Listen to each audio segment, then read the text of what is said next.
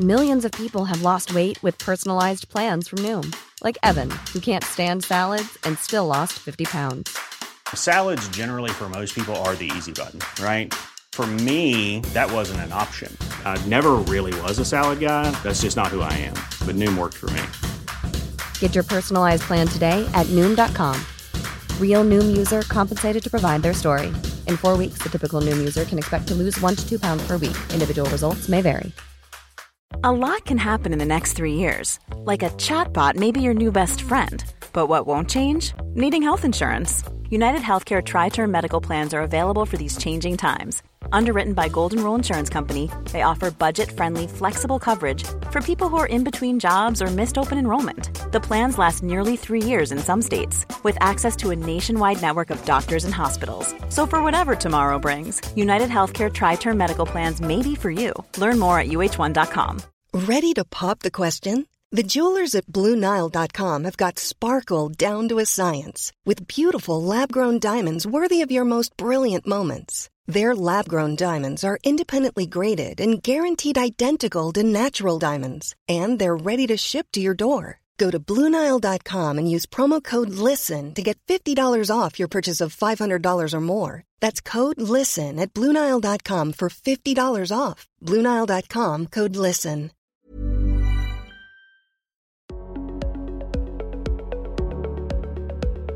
A well-constructed portfolio is a portfolio that is correctly designed for that individual client's objectives. You're listening to Crypto Savvy, the show that demystifies digital assets and uncovers all things cryptocurrency. Brought to you by the Hashkey Group, a leader in financial technology and digital asset management. Crypto Savvy, the essentials. What's up, everyone? Welcome to episode 27 of the Crypto Savvy, the Essentials podcast, brought to you by the Hashkey Group, a leader in professional-grade virtual asset services. I'm your host, Jason Lee, and in this episode, we caught up with Alexei Mironenko, the global head of investment solutions at Leo Wealth. He'll be sharing with us the changes in investor appetite and risk management for digital assets and traditional finance products. Now, before we kick off this episode, I just want to note that this recording was done in early November, before everything that had happened with FTX. And obviously, there's plenty to unpack from what had occurred in the market since then, which we might do in a future episode. But this just only underscored and highlighted the importance of risk management in the world of virtual assets. And our guest, Alexei, who is very well versed in this aspect, is here to break this all down. Welcome to the Crypto Savvy podcast, Alexei. How are you? I'm well, Jason. Thanks for having me. Yeah, no problem. Well, we normally like to start these podcasts with kind of a hero story, a background of our guest. Now, can you briefly, introduce yourself? What do you do at Leo Wealth, etc.? Sure. I think hero might be a little bit of a stretch, but I'll do my best. So, as Jason mentioned, I'm head of investment solutions at Leo Wealth. We are a boutique wealth manager and multifamily office for people really globally at this point. With offices in New York, Dallas, Tokyo, Hong Kong, and soon Singapore. I sit in the investment side of the equation. So we have people doing tax, estate, structuring, payments. But my team and I look after our clients' investments. The investment solutions in the title really means anything to do with investments. So the basics, stocks and bonds, and sometimes commodities. But then also private equity, private credit, hedge fund exposures, crypto, and every now and then the less traditional aspects of the digital asset space. So we advise our clients. We have discretion over some portion of their portfolios, but really our job is to sit between them and capital markets and help them navigate the choices they have with regard to their money. Now, when I was doing a bit of research about Leo Wealth and about yourself, I found that in your biography, on your website, it says that you aim to help clients construct a cost-efficient portfolio. Now, can you define for us what is cost-efficient, and then what constitutes a well-constructed portfolio, Alexei? Yeah, those are two very different but both equally important things. And I think the efficient part comes from my time at BlackRock, where I mainly worked with institutional clients, not individual clients. So to put it bluntly, we measured costs in basis points, not in percent. So we were evaluated on, if we were underperforming by 1 basis point, we needed to have an explanation as to why. And more often than not, it was cost. It wasn't performance. We were paying too much either for commissions or for in terms of fees. Part of my job is to figure out, if a client is trying to do X, Y, Z with their investments, have they chosen the most cost efficient, tax efficient, structurally efficient way to accomplish it? So if it's a traditional exposure, we will always look at, do we buy stocks directly versus do we use an ETF versus can we outsource to someone where we accomplish the exact same thing, but those will come at 3 different price points and 3 different operational risk points. If it's owning, something as simple in the crypto space as Bitcoin, there's obviously nowadays many different ways to do it. I can buy Bitcoin directly. I can store it in a wallet. I can go through a digital exchange of some sort, but I can also buy an ETF now, or even a closed-end trust. And depending on the client's objectives, the definition of efficiency will be different. So for example, one client wants it in a cold wallet sitting in their study. That for them is efficient. Another client of ours would be quite scared of that because what if they lose it? What if there's a fire? They want it sitting in an exchange, and then we have to find the cheapest way. And then a third client might say, what's the most, is there any arbitrage to be had? And, there's one right now where there's a vehicle in the US which is trading at a 30% discount to Bitcoin. So if you're going to own Bitcoin, why not own it at a 30% discount? And now that discount might go to 40, so it's not for everyone. But if it closes to 0, that's a very good trade as well. So that's the efficiency part. How do you design the most cost, tax, structurally, operationally efficient way to accomplish an investment objective? The well-constructed portfolio means very different things for different people. And that's, one of the things that I love about my job is that we have many different clients and their needs and their definitions of efficiency and well-constructed are also very different. So someone might be saving for a large property purchase at the end of next year. So a well-constructed portfolio is one that has the money that they need on November 15th, 2023, above the performance target. Someone else is saving for an intergenerational transfer. The money is really for their grandchildren. So their time horizon is 50 years away. I should be very diversified. I shouldn't worry about short-term market volatility. I should be thinking, what will the future look like? And allocating appropriately. Now, again, in equity space, that might mean that I underweight the US and overweight emerging markets. Maybe it means I take a small allocation to some of the emerging coins in the digital space on the hope that they, in 50 years, a couple of them have struck it, have made it, and they are now the new Bitcoin. So priorities for clients change. And I guess maybe a one-sentence answer is a well-constructed portfolio is a portfolio that is correctly designed for that individual client's objectives. And then, of course, behind the scenes, you've got to bring in all the financial, the academic science around diversification, around risk sizing positions, and optimizing for your result. That's probably longer-winded than you wanted it to be, but that's how we think about it. And Alexei, you mentioned that clients or in general investors these days, they have different risk appetite. They're looking for different things when it comes to managing their wealth and funds. Now, can you tell us? Obviously, I think right now Bitcoin, Ethereum, these digital assets form a huge part of some people's portfolio nowadays. Now, how do you see the growing popularity in digital assets and our, private wealth platform like you guys helping lots of clients allocate their assets to digital assets? So we're having this conversation in the end of October 2022 either after or in the middle of a crypto winter, right? So the answer is very different from what it would have been in 2021.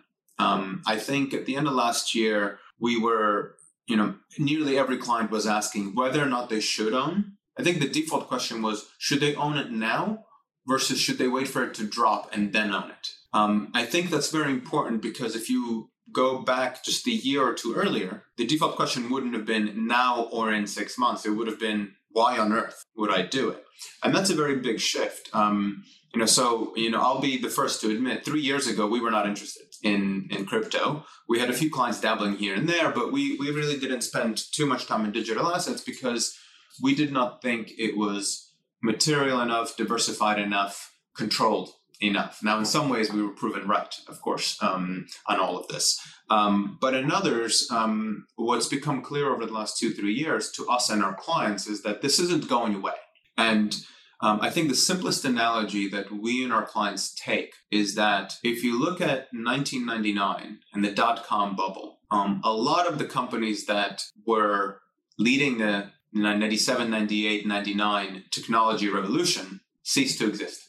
However, the revolution did not stop. After a relatively long dot-com winter, the companies that really had their heyday in the 90s became market leaders. Out of the dot-com bubble, we had Amazon and Microsoft survived. Google and Facebook became the poster children for the 2010s. So, to us, that's a very similar analogy. We've just gone through a pretty big collapse in crypto, in the digital asset space, and this is going to wash out a lot of businesses that really shouldn't have existed. But the ones that get through it are going to be made stronger for it. And it's very clear to us that things like Bitcoin and Ethereum are not going to go away.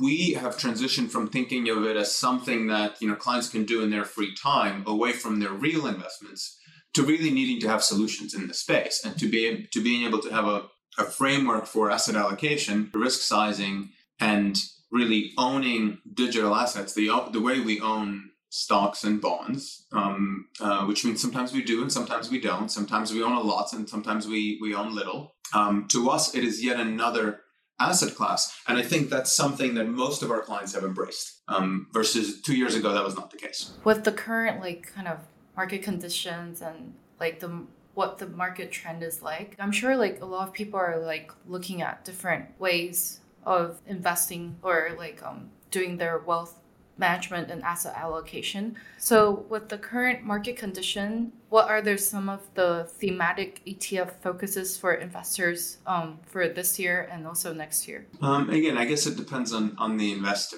So I think there's a few big decisions one has to make when thinking about markets over the next 18 to 24 months. Are we going to have a recession in the US? If so, you need to have very defensive positioning. And by the way, this now applies to both the traditional finance space and the digital finance space. And we can talk maybe in a little bit about how the digital space has transitioned from being a diversifier to actually, in my view, being a leading indicator almost of traditional markets. So first you have to form a view on, do you believe there's going to be a recession? In that case, you probably want to be a little bit defensive. Or do you believe the Fed is going to stop raising rates soon and then we're back to the good old days? I think the other thing you need to think about is, what's China going to do? Do you believe COVID-0 will end in China? If so, you absolutely have to own China because every market that has exited COVID-0 has had a massive boom in consumption and equity valuations.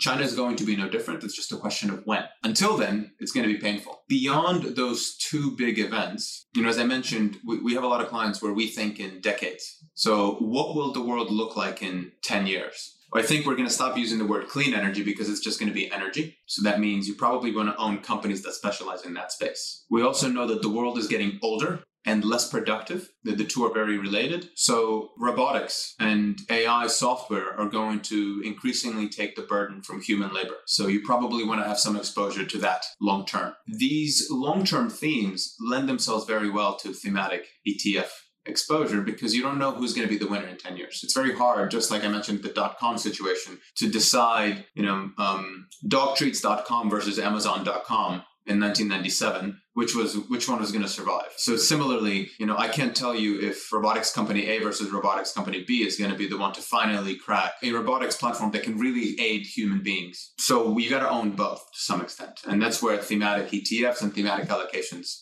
make a lot of sense. That's how we think about it. You want to own some of these long-term themes, but then you've got to make some decisions around the macro drivers for the next 12 months. I totally agree with you. The market, right now, it just changes so fast. Before it was semiconductor and then robotics and infrastructure, clean energy. And then right now it's what you said, energy. And so what are some of the changes in the way investors and financial institutions kind of manage their risks these days? I was thinking about this in a client conversation yesterday. For the first time in over a decade, we have to adjust to the reality of the risk-free rate in global capital markets not being zero. The risk-free rate right now, if we use the US as the risk-free rate, it's 3%. It's going to be 4% in a week. This really changes pretty much everything about how you have to think about portfolios. So first of all, you can now own fixed income again because you're actually getting a positive yield that's more than 0.5%. It means that companies that rely on debt are going to really struggle. So you need to understand how much of a company's revenue goes toward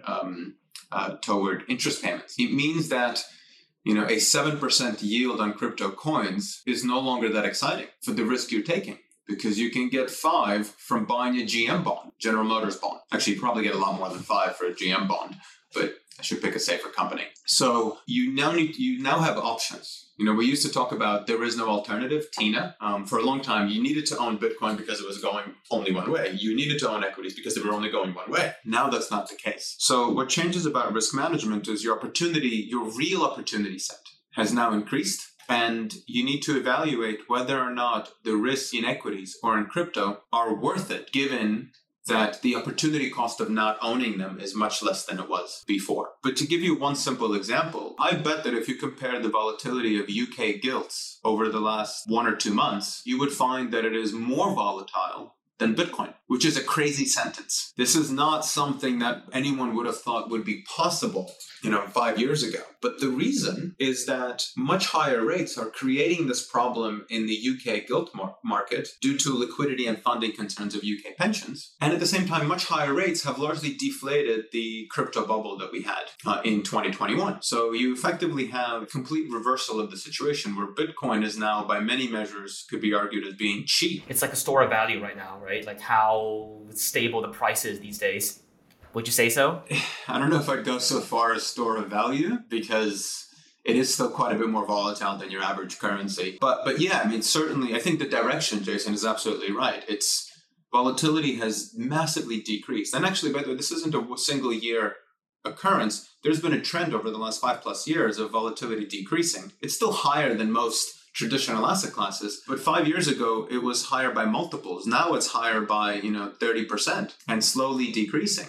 So we've had a complete reversal. UK gilts, one could argue, are very expensive now, and Bitcoin, one could argue, is very cheap now. So again, that changes your risk management. Who would have thought that if you size your portfolio positions by the volatility, arguably you might want to own slightly more Bitcoin than you do UK gilts right now as a global investor. So that's a big change versus a year or two ago. Sorry, I want to quickly go back to the previous analogy that you mentioned, Alexei, which is the dot-com bubble and, what companies emerged unscathed from the dot-com bubble. And you kind of tied this into what's going on in the crypto space right now and what might pan out in the future. Now, I assume that, based on what you've mentioned, you believe that digital assets, Bitcoin, these digital assets are here to stay. Now, what do you tell your clients in terms of the value proposition of Bitcoin, Ethereum, and digital assets? Like, why do you think they will play a part in the future global economy? So I think we have to split apart a couple of subcomponents of digital assets. There's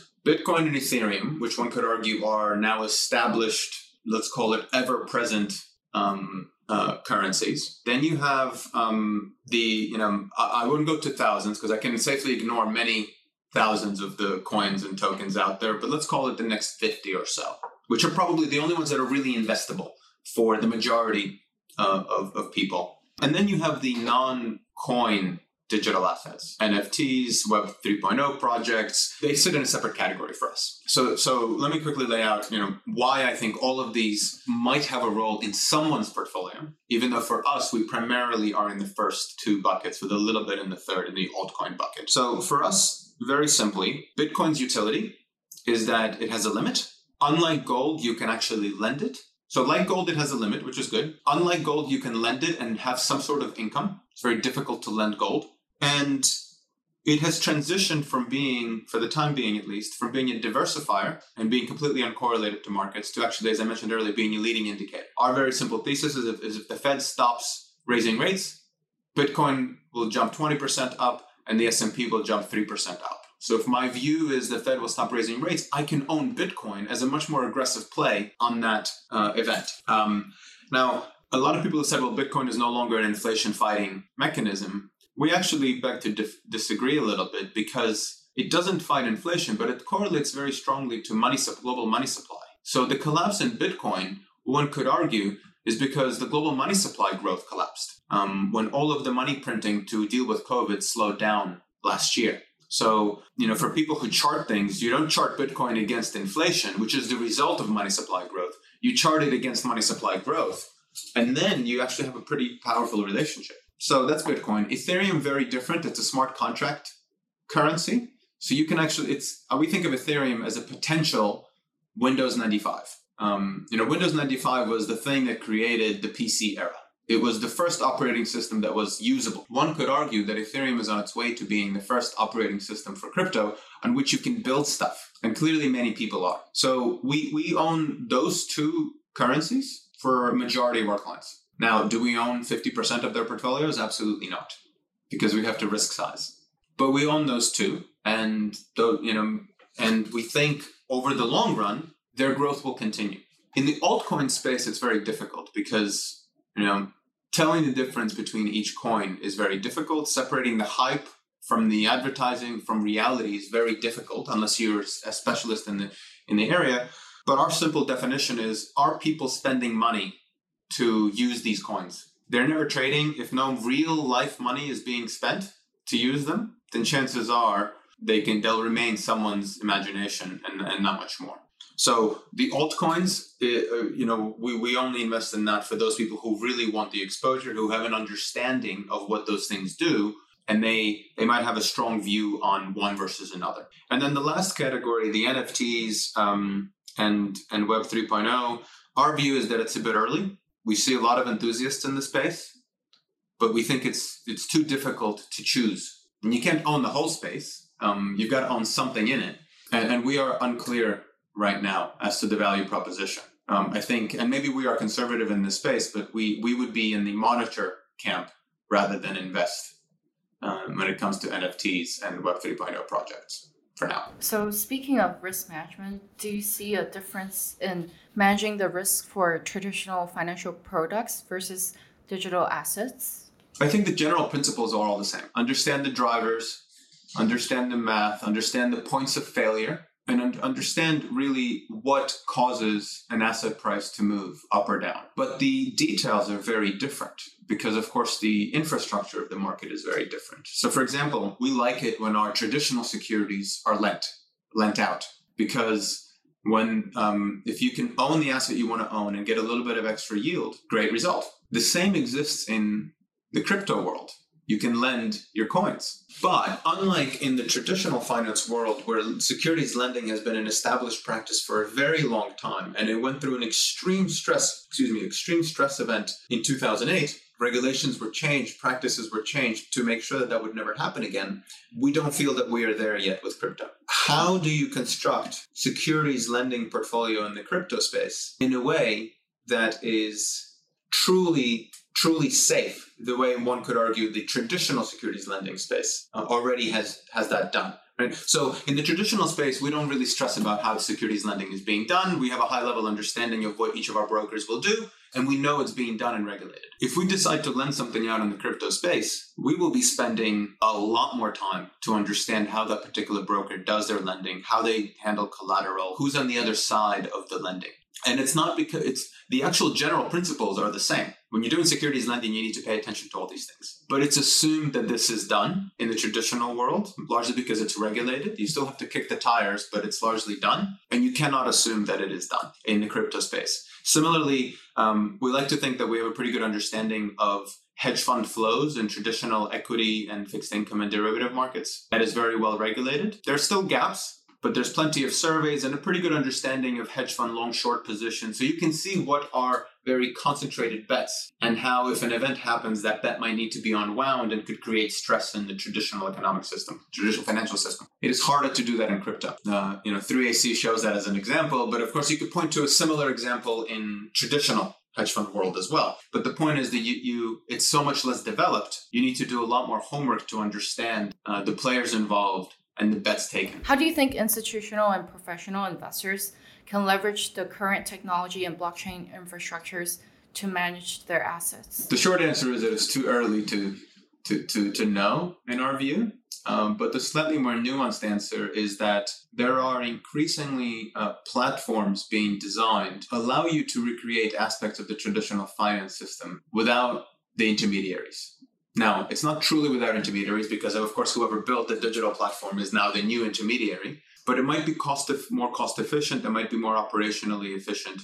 Just like we can all own shares of Apple by buying them on the New York Stock Exchange. We potentially can have you guys are at Exchange Square, so we could potentially have a tokenized units of Exchange Square, and therefore we could all own a part of that building. Now, unless a company is created to own the building and list on exchange, you cannot do that right now. But you could with blockchain. Right now, if I trade outside of China, my trades settle T+2. So I trade on Monday, but cash doesn't move until Wednesday. I mean, that's insane. And it's a leftover from the days before computers. But changing all that infrastructure in the existing system is extremely expensive and risk prone, because if you get one thing wrong, the whole thing can collapse. So therefore, it's left alone. In new exchanges running on blockchain, you could potentially start from a T+0. That's in the capital market side of things. There's no shortage of blockchain projects and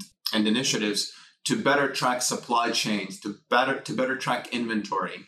So as a VC investor, actually, blockchain is very exciting because there's so many people trying to do new things. There was actually recently a Bloomberg report on crypto by Matt Levine in the US, and he made an interesting observation. One of the neat things about the digital asset space is that there are so many very talented people interested in building something in the digital space compared to in the traditional non-digital space. And that actually in and of itself creates an opportunity for really exciting innovation. To put it maybe in simpler terms, if you are a derivatives trader in a bank in New York, the chances of you coming up with something new and innovative and useful to the world are pretty slim, because a lot of innovation has happened over the last 100 years and you are extremely regulated. If you're very talented, you could be very interested in moving over to the digital assets where there's a lot more opportunity for innovation. And a lot of smart people in a room trying to work on something usually results new and exciting things.